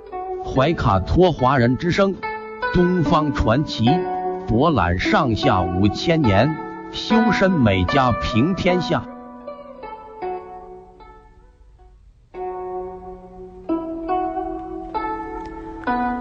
亲爱的听众朋友们，大家好，时间来到了新西兰时间8月26号晚上8点18分，感谢您继续守在收音机前听我们的怀卡托华人之声，我是主持人小朱，我是主持人建成，我是奥斯卡。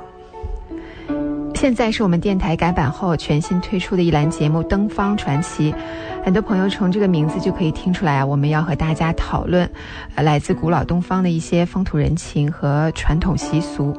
没错，我们中国经历了5000年的历史进程，传承了许多宝贵的非物质文化遗产。东方传奇这个节目啊，就是为了让身在新西兰的炎黄子孙温故而知新，将中华文明薪火相传。那么我们今天啊，就和大家一起来聊一聊，就是我们离不开的话题，就是有一句话叫民以食为天嘛。我们今天就来聊一聊这个关于中国传统的这个美食。传统美食呢，也是在我们这个泱泱大国流传了5000多年哈。是的。然后传统的美食也是越来越受到人们的青睐。中国传统美食呢也有很多，今天我们给听众朋友们列出10种最出名的传统美食，一起分享一下。首先呢，小猪给大家介绍一道菜，麻婆豆腐。这道菜跟小猪也很有渊源。这道菜呢，记得小猪在读大学的时候，就是几乎是吃了1年哈。麻婆豆腐呢是四川名菜。四川呢大家都知道，因为是天府之国，它那个地方比较潮湿，气候比较潮湿，所以用料呢里面有很多是用这种麻椒帮助人们祛湿。当地人呢就是所以说吃辣也很多，就造成了麻婆豆腐非常有热量，就非常我们叫 hot and spicy， 英文这样说哈。没错。麻婆豆腐呢不算是很老的一道菜，它在不到200年的历史里呢就迅速的流行起来。不管是中国餐馆还是喜欢中国菜的这个家庭，我们都会这道菜是被做也是被点的很多的一道菜。那么这个麻婆豆腐，小猪说吃了1年。那是什么原因让你这么爱上它呢？一个是就像刚刚介绍的，因为它的口感很重，很容易下饭。另外它又是蛋白质，就是但那时候可能还没有就是研究那么多是什么蛋白质之类的，但是就是喜欢吃，就很下饭。对，然后又不是特别贵，价廉物美哈。对，当时读书嘛，所以又是学生，就不是特别贵，所以我们也跟听众朋友们介绍一下这道菜的英文名字吧。小猪。好的。这道菜的英文名叫麻婆bean curd。对 bean curd。对 bean curd 就是豆腐。bean 是豆子嘛，豆子curd 有点像那种膏状的那种哈。对，但其实听众朋友们，我们在国外好像也有看到这个标识，其实就是豆腐。对，好多餐馆上都是豆腐。对，麻婆豆腐。对。那我们接下来的第2道菜啊，就是会让我想到它有一种妈妈的味道。那这个就是红烧肉。记得就是以前有的时候考试前或者是考得比较好，那么家里呢就会做一顿这个红烧肉来作为奖励哈。这个红烧肉呢就是肥美可口啊，就是闻名于世。但是呢在我们中国就是用料比较广泛，都是使用这个猪肉的这个五花肉。而这个红烧五花肉啊，就是也是算是比较受欢迎的菜之一了。就像刚刚小猪说的这个麻婆豆腐一样，这个红烧五花肉啊出来的时候，就是颜色色泽红亮，而且是冒着热气。这个肥美的五花肉啊，和各种各样的香料混在一起啊，这个尝一口就有一种入口即化的感觉，所以说就是很令人回味，而且美味可口。是的。哇，这个建成的介绍哈，让我想起来我们今天的主持人其实还是饿着肚子在这主持呢。这个一会儿要去宵夜了，看来。那然后我们看看第3道菜哈，第3道菜也是一道和肉有关的菜，回锅肉。那回锅肉呢，我们也知道是一道非常简单的菜，它烧制起来并不难，而且还十分的美味，这就是它如此普遍的部分原因吧。我们说做回锅肉的时候，用少许的调味料轻轻的煮开以后，放入其他的材料，在平底锅当中煎炸一下，变软以后里面煮熟了，但是外面呢依旧是很脆很脆。我相信没有人能够抗拒这道诱人的美食吧。顺便说一下哈，这个红烧肉和回锅肉其实在英文的翻译里面也有异曲同工之处哈。红烧肉它的翻译是 steamed pork with brown sauce。回锅肉呢其实就有点意思了，它翻译成 twice cooked pork， 直译过来呢其实就是炒两遍的猪肉，炒了两次的肉，对，炒了2遍。但是其实回锅肉，小猪在出国之前，因为那会儿嘛不太会做饭，记得有朋友同学他们也就是说要出国之前考厨师证，据说回锅肉是厨师证上的一个必考的菜。这个菜其实看似简单，就做起来要做好了也没那么容易。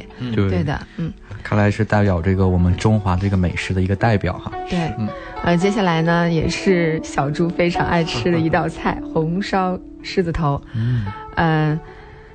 这道菜呢，就是也是小猪每次回国一定要点的，不管是去大餐馆、小餐馆。红烧狮子头是中国的狮子头炖丸子，对，它其实是个炖丸子，就是大肉丸子，非常大的肉丸子。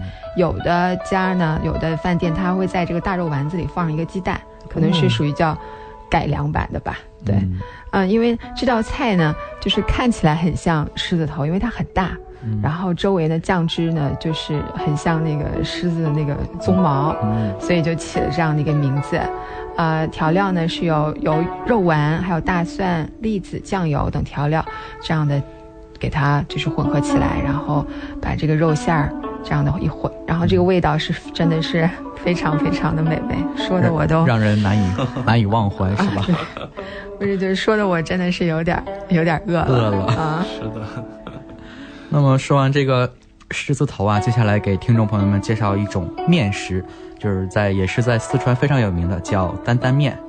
担担面啊，其实最初是一个旅行食品这个销售商来制作的，就是可能方便携带。但是呢，现在已经是在全球范围内已经获得很大的成功，而且呢，制作这道菜呀，不费事不费力，很简单。那么这个它在中国和海外每个家庭都是比较常见的，它的配料就是包括肉啊、菠菜、芝麻、面条啊等等放在一起，再加点辣椒油，就是也是一个非常味蕾上的一个享受。所以说这个担担面也是每次出门啊什么的都是必吃的一道菜。对。所以我们看担担面其实有2种翻译哈，一种是直译的担担 noodles，这个是比较朗朗上口啊。还有一种翻译可能是为了方便外国朋友理解，叫四川 spicy noodle，翻译过来就是四川辣面条。其实我感觉可能第2个更符合这个担担面多一点，因为四川味道。是的，对。那我们接下来分享一道比较冷门的菜哈，就是看名字比较冷门，蚂蚁上树。相信如果收音机前面如果有KV 听众的话，可能会一头雾水哈。蚂蚁上树呢是很多人都喜欢的一道菜肴，这其实也是属于一个川菜。它的原料其实就是肉末儿炒粉丝，用辣豆瓣酱调味儿，然后材料呢包括肉末由酱汁来烹煮放在粉丝上，其他的材料也可能会有米醋、酱油、芝麻油、青葱这些等等等等。我们看看这个蚂蚁上树的翻译啊，其实也有2种，一种就是直译的 ants on the tree，这个其实是挺有意思的一个直译哈。另外就是说一个是 spicy minced pork，翻译过来其实也是一种比较辣的猪肉一个菜，肉馅。对，可能外国朋友看到了这个蚂蚁在树上，可能会觉得很吃惊，到底这个蚂蚁居然能吃吗？对，就可能会觉得说，那菜里面是不是蚂蚁？因为好像这道菜里面最后好像会不会撒上黑芝麻，有些就可能对，所以这个对，就饭馆里的，对，好的，那么今天呢，就是我们的东方传奇的节目就跟大家聊到这里了，时间很短，希望呢给听众朋友们带来一些有趣的话题和知识，能够引起大家的共鸣。没错，那么接下来带来一首由田馥甄演唱的《你就不要想起我》，随后请收音机前的小朋友准备好收听小猪姐姐今晚有趣的睡前故事，不要走开哦。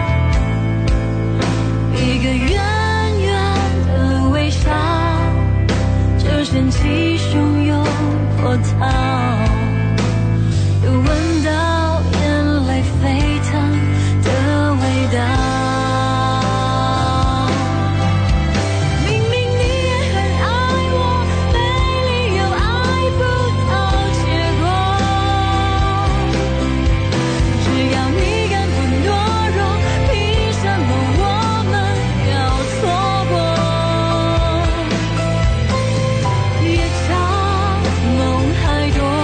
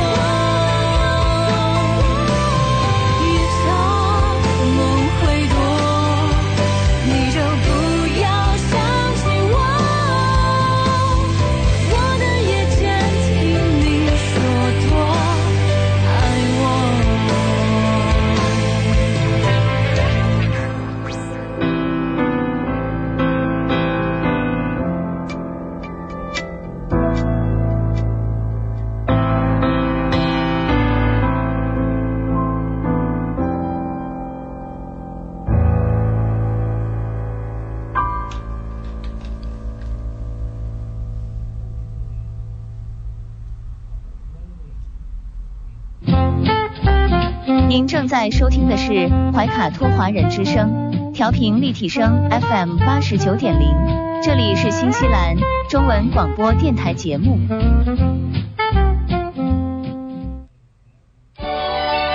晚安宝贝，开始播音啦！这里有宝宝喜欢的睡前故事，陪伴大家好梦甜甜。祝大朋友小朋友们晚安。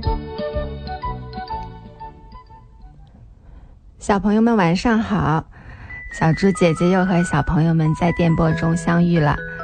今天晚上小猪姐姐继续为小朋友们讲舒克贝塔历险记。还记得上一集发生了什么故事吗？在上一集的故事里舒克拉着贝塔的坦克，把贝塔的坦克吊在了空中。舒克想把贝塔的坦克拉到一个很远很远的地方。正在空中飞行的时候他们遇到了危险，原来是一只老鹰。贝塔从潜望镜里看清楚了，是一只老鹰。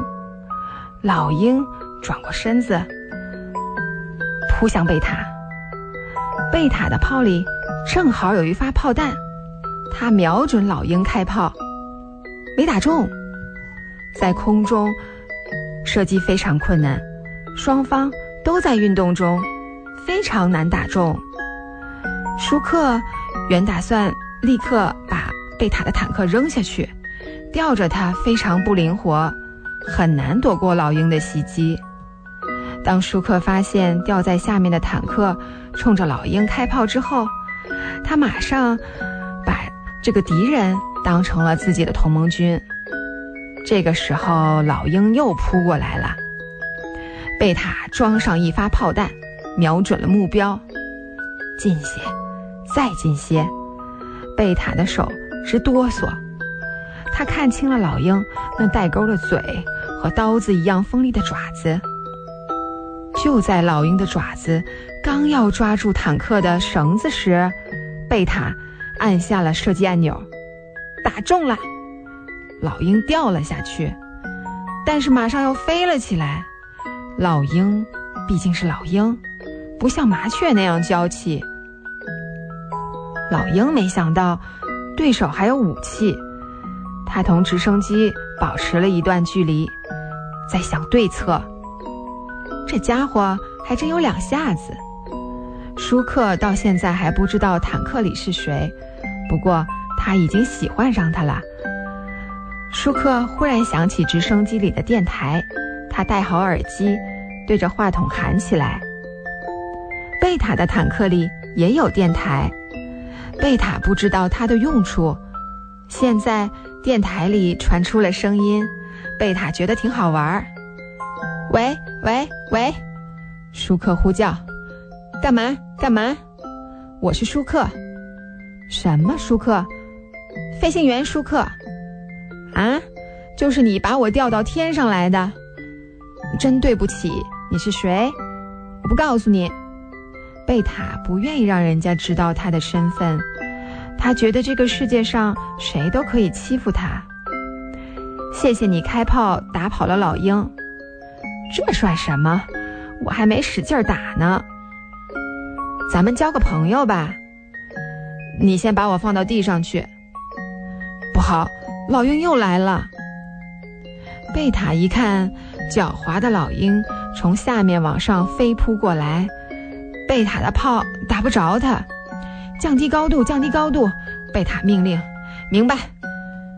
舒克操纵飞机急速下降，贝塔的炮口瞄准了老鹰。这次你使劲按炮钮，舒克说。少废话。又打中了。看来这次老鹰疼得够呛，挣扎着飞走了。舒克和贝塔降落在一个陌生的地方，他们俩终于见面了。舒克现在对吊在下面这个盟军佩服得五体投地。你真行。少来这套。贝塔想起舒克把他吊到天上就来气，连招呼也不打。我现在就送你回去。苏克想起自己把人家调到天上来，心里挺过意不去。他开始操纵直升机返航。这还差不多。贝卡往嘴里塞了一粒花生米。你刚才往下撒尿了？是，我怕吊坦克的绳子太干燥会断。我以为是往下淋水呢，就伸嘴接着。上你的当了，实在抱歉。舒克说完，觉得发动机的声音有些不正常。糟糕，飞机出故障了。注意，飞机出故障，马上要迫降。舒克通知贝塔。什么破飞机，白给我都不要。贝塔嘴上这么说，心里挺害怕。他知道飞机要是掉下去，他就没命了。舒克发现地面上有一座城堡，他想操纵飞机绕过这座城堡，迫降在野地里。可是飞机不听他的指挥了，一个劲儿往下掉。舒克没办法，只好在城堡里着陆。如果舒克知道这是一座什么城堡的话，那他宁愿摔死也不敢在这里降落。这是一座猫城，克里斯王国。克里斯王国的所有公民都是猫。舒克总算平安地把飞机降落在一块开阔的地上。坦克先着陆，直升机落在一旁。贝塔从潜望镜里看着停在旁边的直升机，他想看看这个同盟军是什么模样。直升机的舱门打开了，贝塔不相信自己的眼睛。怎么，飞行员舒克也和他贝塔一样，是老鼠？舒克跳下飞机，把悬吊贝塔坦克的绳子解开收好。舒克正准备修理飞机，他突然呆在那里，一动不动。舒克和贝塔几乎是同时看见远处有3只穿着军装的猫。快进来，快进来！贝塔打开坦克舱盖，冲舒克喊。舒克想了一下，觉得坦克比飞机安全，因为飞机已经不能飞了。舒克急忙钻进贝塔的坦克，贝塔把盖儿盖紧，锁牢。怎么，你也是？舒克也没想到这个盟军竟是自己的同胞。我叫贝塔。能见到自己的同胞，贝塔很高兴。我是舒克。舒克和贝塔握手。你看，贝塔看见那3只猫士兵朝坦克走过来。别怕，舒克安慰贝塔，其实他心跳得很快。3只穿军装的猫宪兵朝舒克和贝塔走过来。贝塔把坦克舱盖锁牢，他俩的心脏发出通通通的响声，吓得连大气儿也不敢出。贝塔趴在潜望镜上，看见猫宪兵越走越近，越走越近。你的飞机怎么维修的？真够呛！贝塔小声埋怨舒克，他太怕猫了。从来没出过故障，准是你的坦克太重了。舒克把责任推到贝塔身上。我又没请你把我的坦克调到天上。贝塔生气了。算了算了，舒克觉得现在不是吵架的时候，快看看他们要干什么。通过潜望镜，贝塔看见3只猫宪兵站在坦克前面，他们好奇地看着坦克，其中一只猫还摸摸坦克的履带，另一只猫宪兵朝坦克的直升机飞过去。贝塔往炮膛里装了一发炮弹，瞄准了一只猫。别打！舒克小声说。干嘛？贝塔不明白。现在他们不知道坦克里边是什么东西，你一开炮，他们该报复咱们了。再说咱们还不知道这是座什么城堡，看样子想逃出去不太容易，还是让他们弄不清咱们的底细安全些。贝塔觉得舒克说的挺有道理，他没开炮。那咱们也不能老待在这儿啊，贝塔实在害怕这3只猫，咱们去别处看看，先躲开猫再说。舒克也怕猫，那次他去赴蚂蚁皇后的宴会时，差点被猫吃了的经历一直没忘，想起来身上就发抖。这时一只猫爬上了坦克，贝塔按起了启动钮，坦克猛然向前开去，把那只猫甩到了地上。3只猫宪兵定了定神儿，跟在坦克后面追上来，快，再快点，再快点！舒克催贝塔，贝塔已将速度按钮按到底了，坦克呼啸着朝前方驶去。你的飞机不要了吗？贝塔边开边问。先把这些猫引开，一会儿回来修。这家伙挺鬼，贝塔想。他不得不承认舒克点子多。舒克看见坦克里有花生米，拿起一颗。可以吗？舒克一边往嘴里送一边问。贝塔点点头。舒克大口大口吃起来。绕过2座房子，坦克来到街上，潜望镜里的情景使贝塔大吃一惊。他操纵坦克来了个急刹车，舒克的头重重地撞在舱壁上。你干什么？舒克火了，刹车也不告诉我一声。你看，贝塔离开潜望镜让舒克看。舒克趴在潜望镜上一看，心脏几乎停止了跳动。街上到处都是猫。倒车，倒车！舒克忙说。坦克掉过头，朝相反的方向开过去，没开多远，又是一个急刹车。舒克和贝塔终于明白了，这是一座猫城。这时街上的猫都被这个新奇的玩意儿吸引住了，潮水般朝坦克围过来。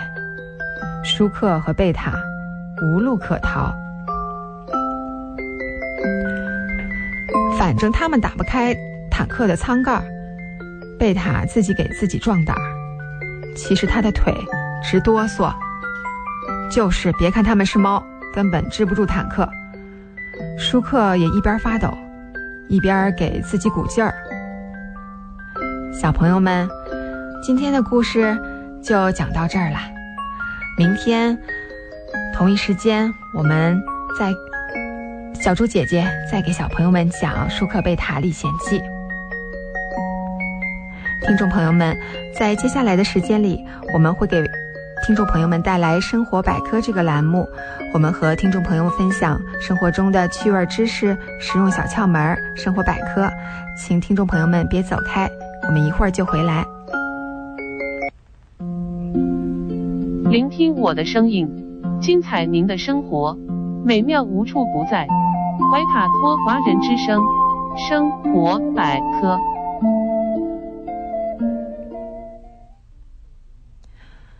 听众朋友们晚上好，我们时间来到了晚上8点46分。感谢听众朋友们还守在收音机前听我们的节目。接下来的栏目呢是生活百科，我是主持人小朱，我是主持人建成，我是主持人奥斯卡。在今天的生活百科的这个节目当中呢，我们会为大家介绍几个小妙招，这几个小妙招呢都和厨房有关。我不知道2位主持人是否经常下厨房哈。小猪呢是因为家庭主妇的原因经常要下厨房，在厨房里呢有一个很重要的每家都有的电器，就是冰箱。没错。所以呢今天呢小猪特意为大家准备了这样的一个关于冰箱的一个跟冰箱有关的一个小常识。有些食物呢是不可以放在冰箱里的，虽然说冰箱是用来保鲜的，我们会把很多东西放在冰箱，但是有些东西真的是不能放在冰箱的。小猪之前也不知道，那正好呢，借着这个机会，小猪也了解一下。有下面这些食物，首先是水果类呢，有香蕉和芒果。这些水果呢，比较适合在12度左右保存，放在阴凉处。那么过低的温度呢，会让它们冻伤、发黑、腐烂。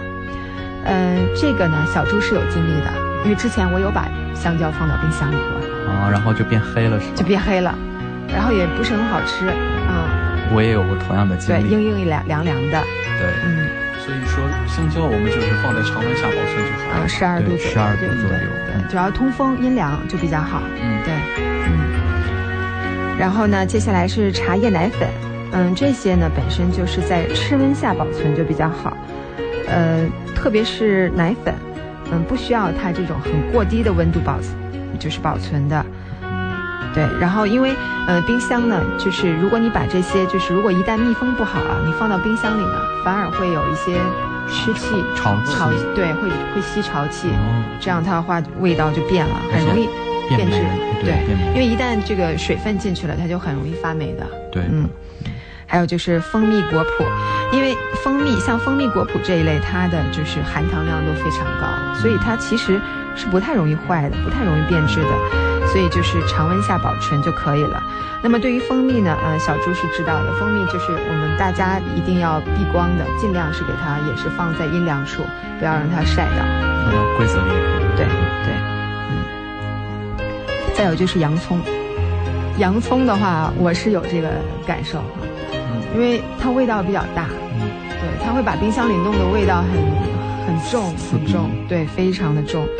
所以洋葱呢，也是建议大家就是放到干燥阴凉的地方。小猪有一次就是逛这个，我们在塔马黑里那一带有那个农贸市场，他们洋人专门就是说，就本地的 Kiwi 啊，他们其实是有那种专门的一个器皿放洋葱、土豆这一类的，还是木头做的。就去年前年圣诞节的时候，我去那个市场，那个还挺贵的，因为它都是那个手工做的，那个木头很漂亮的，所以可以放在那里，就是比较干燥通风。对，其实说到了洋葱呢，我们看大蒜其实也是不适合这个冰箱里冷藏的哈，因为跟洋葱的道理应该差不多，它应该是放在阴暗、干燥、通风的地方进行存放。没错。还有就是接下来就是也是水果类，就像牛油果，就可能刚买的时候是绿色的，然后会放几天会变软，然后吃起来会更美味一些。但是可能是要是放在冰箱里的话，可能会冻坏、冻伤，就吃起来不容易熟，对不对？就不容易变软。对，就可能吃起来没有那么美味了。对，因为之前我买的牛油果也是就放了很久，都放在冰箱里放了好久，硬硬的。对，这里面建议就是说，建议听众朋友们，他可以和香蕉放在一个果盘里，因为小猪知道有些水果放在一起，两种水果它可能会让那个水果比较容易让它熟，或者是说催熟那种。对，香蕉是有这个功效的。那接下来我们看北方人比较愿意吃的淀粉类食物包括馒头、花卷、面包，这些是不能放到冰箱里的，因为冰箱呢会加快其变干变硬的速度，如果你短时间吃不了的话，最好将其密封好，放进冷冻室里边冷冻保存。对，特别是饺子，之前的话，比方说你就是你吃的饺子可能煮完了，然后没有那个吃不了嘛，然后放在冰箱里，即使是放了保鲜膜，因为我有这个经验，因为可能是冰箱里面它有那个像那种吹风机一类的，它定期的会有那种风出来，然后就变得很干。然后你第二天做煎饺的时候，因为它已经很干了，你又很硬，皮还容易对。接下来是药材药材也是不宜放在冰箱里的，它如果和其他食物混合放时间过长呢，也很容易让这种细菌侵入药材里受潮。受潮是对。再一个也是像一些蔬果类嘛，黄瓜、青椒这些。在冰箱中放久会出现一些变黑变软、变味儿，而且这个黄瓜放在冰箱里时间久了还会长毛什么的，所以说这个一般建议是4度到6度左右，然后黄瓜呢适宜存放在温度是10度到12度左右的室温，然后青椒也是7度到8度左右的室温。所以我们看到蔬菜类千万不能在冰箱里放太久哈。对，对于上班族来说呢，2到3天的量，一次采购的量就是足够。对，对，没错，是的。那说过了冰箱哈，我们看今天小叔还给我们带来哪些生活妙招呢？还有就是接下来也是跟柠檬有关的，就是给大家推荐4个办法哈，除水垢。因为大家就是家里面一般都会有烧水壶嘛，用了时间长了难免会有水垢。虽然我们在新西兰的那个好像水垢不是很多，但是也是会有的。给大家推荐一下用柠檬去水垢。这个小猪没有试，但是跟听众朋友保证，小猪一定要试，因为我的水壶里已经有了水垢。这个办法呢，就是把切开的柠檬放到水壶当中，然后煮沸，再用洗碗机把水壶就是刷一遍，然后冲干净。这个我一定会去试。还有就是小苏打除水垢，也是同样的办法，电水壶煮水，然后煮沸，加入这个小苏打，然后再煮一下。是的。还有这个马铃薯皮去水垢。对，马铃薯皮就是，之前我也听说过，然后小猪还想试一下，也是听人讲过，因为我们这边不是都有那个厨余，就是有些可以用那个搅拌的，对吧？对，就是把那个食物残渣给搅碎。对。但是那个搅拌的用时间久了也会有味道，然后对，大家可以试一下这个，把这个马铃薯皮哈放到里面搅一下。还有就是那个柠檬也是。我之前也试过，这个是我试过的，柠檬啊或者橘子啊，因为可能会就是不太新鲜了，就把它放到那个就是打碎的那个机器里面，这样就是那个味道就不会那么的重了。再一个柠檬它放到冰箱里也会起到一个除异味的作用。对的。还有就是可以用食醋来除水垢。方法其实它原理都是一样的，就是这个水烧开放几勺醋，然后再煮一下，这样。对。那接下来我们请小叔跟听众朋友们介绍一个比较冷门的常识，好吗？这个还真冷门，之前小猪也不太知道，但是呢也会试，我跟听众朋友们保证，就说米饭呢是用热水煮的，对。他说是蒸饭煮饭，因为我们都是用冷水。对，用冷水。对，这个还是头一次听说。但是呢，就是说，专家说正确的做法应该是将水烧开，用开水来煮米饭。这个我还是第一次听说。你可以看看它的这个原理，就是说，这样呢，可以缩短这个煮米饭的时间，保护米中的这个维生素。因为只有水温在60度以上淀粉才会吸收水分膨胀破裂变成糊状。那么因为大米呢含有大量的淀粉，用开水煮饭时温度约为100度，这样的温度能使米饭快速的熟透。对。明天呢建议我们听众朋友们就试一下哈，这个用开水煮米饭是不是有不一样的效果呢？今天呢这个节目，今天生活百科就到这儿了哈，10分钟的时间真的是过得太快了，感觉还没有，还有一些东西要跟听众朋友们介绍，但是我们今天只能是在这里先告一段落了。是的，就请听众朋友们继续关注我们怀卡托华人之声的节目。也希望小猪奥斯卡建成在这里的分享呢，让大家感受到了来自日常生活方方面面的乐趣。谢谢您的收听。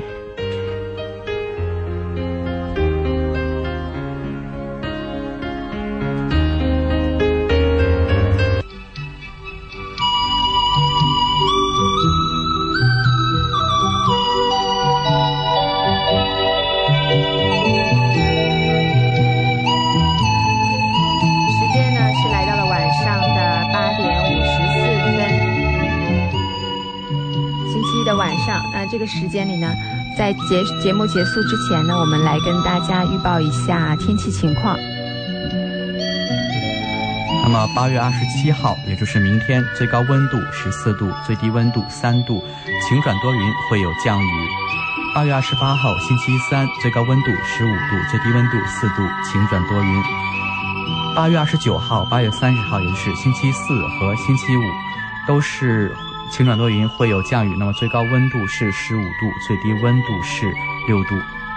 在星期六，也就是8月31号，会迎来一个晴好天气，最高温度是15度，最低温度是4度。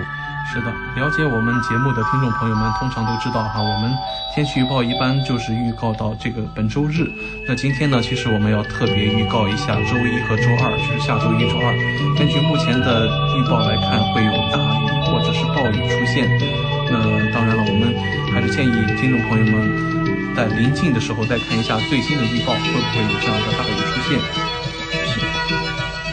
也是新西兰的这个雨水季节也多集中在8月份、9月份，所以说也希望听众朋友们做好这个防雨的工作，随身呢出门在外随身备一把雨伞，而且像汉密尔顿这边有的时候下雨，经常会下10分钟，然后天气就晴，然后可能过半个小时它又会继续下，所以说备好雨具也是很重要的。另外小猪，其实你们有没有想到一个问题？今天是8月26号，8月底。其实再过1个月，新西兰即将开始它的夏令时。就是时间是往后还是往前退1个小时？应该是时间来到了5个小时的时差。对，我们跟国内就会差5个小时了。对，所以说冬天其实马上就要对，春天不远了，冬天快过去了。对，但是春夏之后又是一个秋冬。所以呢，那既然下周有大雨，那么小猪也提醒听众朋友们哈，就是说，一个是关好门窗，再有就是可能有些听众朋友们家里面这个地可能会有一些这个积水，对，因为对，所以听众朋友们要及时查看一下，就是做好这个水的这个疏通，如果家里面有这种情况的话，特别要注意一下。对，室外的大家也要注意一些落叶不要堵塞了下水道，那也会引起一些堵塞。对的，2个小时的中文播音真的是白驹过隙，又到了要跟大家说再见的时候了。虽然我们无法阻拦时间的流逝，但是我们可以主宰自己的心情。希望我们能够通过空中电波带给您一份美丽心情。感谢您收听今天的节目，明天同一时间我们和大家一起分享怀卡托华人之声带来的好心情。祝大家晚安。我是主持人建成，我是主持人奥斯卡，我是主持人小朱。我们明天同一时间再会。您正在收听的是 FM 89.0怀卡托华人之声广播电台节目，我们在新西兰。怀卡托华人之声，音质天成，悦动人生，伴我随行。懷卡托華人之聲，音質天成，樂動人生，伴我隨行。You are listening to Waikato Chinese Voices. Follow our radio, share the world. 您正在收听的是 FM 89.0怀卡托华人之声广播电台节目，我们在新西兰为您播音。